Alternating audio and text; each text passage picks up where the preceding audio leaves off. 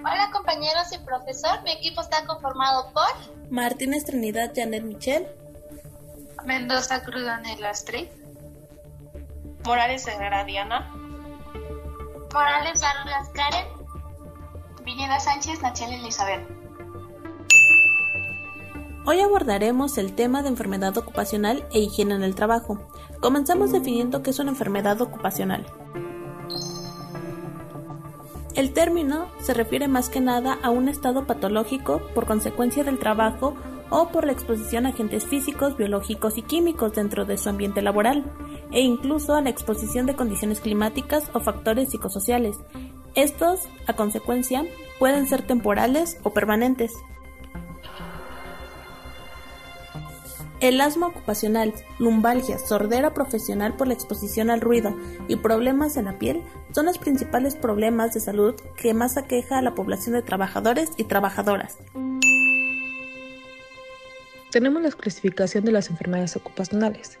Las enfermedades ocupacionales se clasifican según el agente con el que se relaciona el trabajador, como, por ejemplo, enfermedades producidas por agentes químicos. Esta se da en un trabajador expuesto al benceno. Podría contraer cáncer. De segundo punto, tenemos enfermedades de la piel causadas por sustancias y agentes.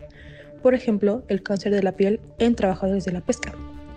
En el punto número 3 tenemos las enfermedades profesionales causadas por inhalación de sustancias y agentes, como los trabajadores de minas, canteras, túneles, construcciones, etc. En el punto número 4 tenemos las enfermedades profesionales infecciosas y parasitarias. Por ejemplo, cuando un trabajador labora en zona endémica, expuesto al dengue, la hemibiasis, la fiebre amarilla, etc.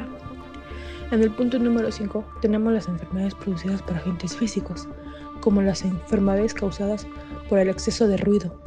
En el punto número 6 tenemos las enfermedades sistémicas, como por ejemplo los trabajadores expuestos a inhalaciones, por ejemplo, el amilato, producida por cesosis. Medidas de prevención. Lo primero es identificar los peligros y riesgos a los que están expuestos los trabajadores en su centro de labor. Para esto se deberá contar con un programa de seguridad y salud en el trabajo, el cual se va a encargar de la vigilancia de esta misma salud, con una finalidad de alertar cualquier cambio desde un inicio para así controlar y modificar el agente que se está causando esta alteración. Las características de una enfermedad ocupacional pueden ser desde un inicio lentas y progresivas. Podemos mencionar que a modo de ser expuestos necesariamente deben de estar en un programa de vigilancia continuo en la salud para identificar tempranamente el inicio de la enfermedad y poder modificar las acciones de seguridad del trabajador con la finalidad de que ya no sigan alterándose.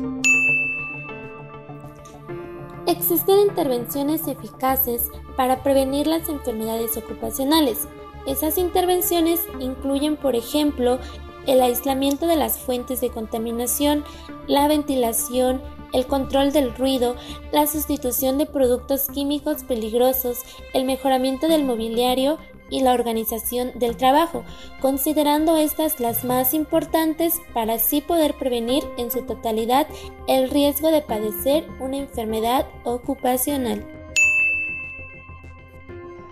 Higiene postural. La higiene postural es el conjunto de normas cuyo objetivo es mantener la correcta posición del cuerpo, reducir y prevenir daños en la columna vertebral cuando se realizan actividades de la vida diaria. A continuación, te explicaré cómo realizar correctamente la postura y movimientos al ejecutar ciertas actividades. Postura para el levantamiento y cargas de peso. La manera correcta de levantar una carga será agachándose con rodillas flexionadas, los pies ligeramente separados y espalda recta. Postura al estar sentado. Se deberá de asegurar bien los pies al suelo y mantener las rodillas al nivel de la cadera. El respaldo debe respetar las curvaturas normales de la columna, principalmente la curvatura lumbar. Preferible que sea de un material suave que brinde comodidad. Además, la rodilla y la cadera deben de estar en un ángulo de 90 grados cada uno. Postura al estar acostado. La mejor posición para dormir es boca arriba, ya que boca abajo se modifica la curvatura lumbar de la columna, además de que causa presión sobre el corazón y para poder respirar debe girar el cuello y mantener esta posición durante muchas horas. Postura correcta para alcanzar objetos que están a nivel superior. Cuando se trata de alcanzar objetos que se encuentran en un nivel mayor que nosotros, se debe de utilizar una grada o escalera para poder llegar hasta el objeto. Lo que se debe evitar es hacer un estiramiento exagerado de la columna. Gracias.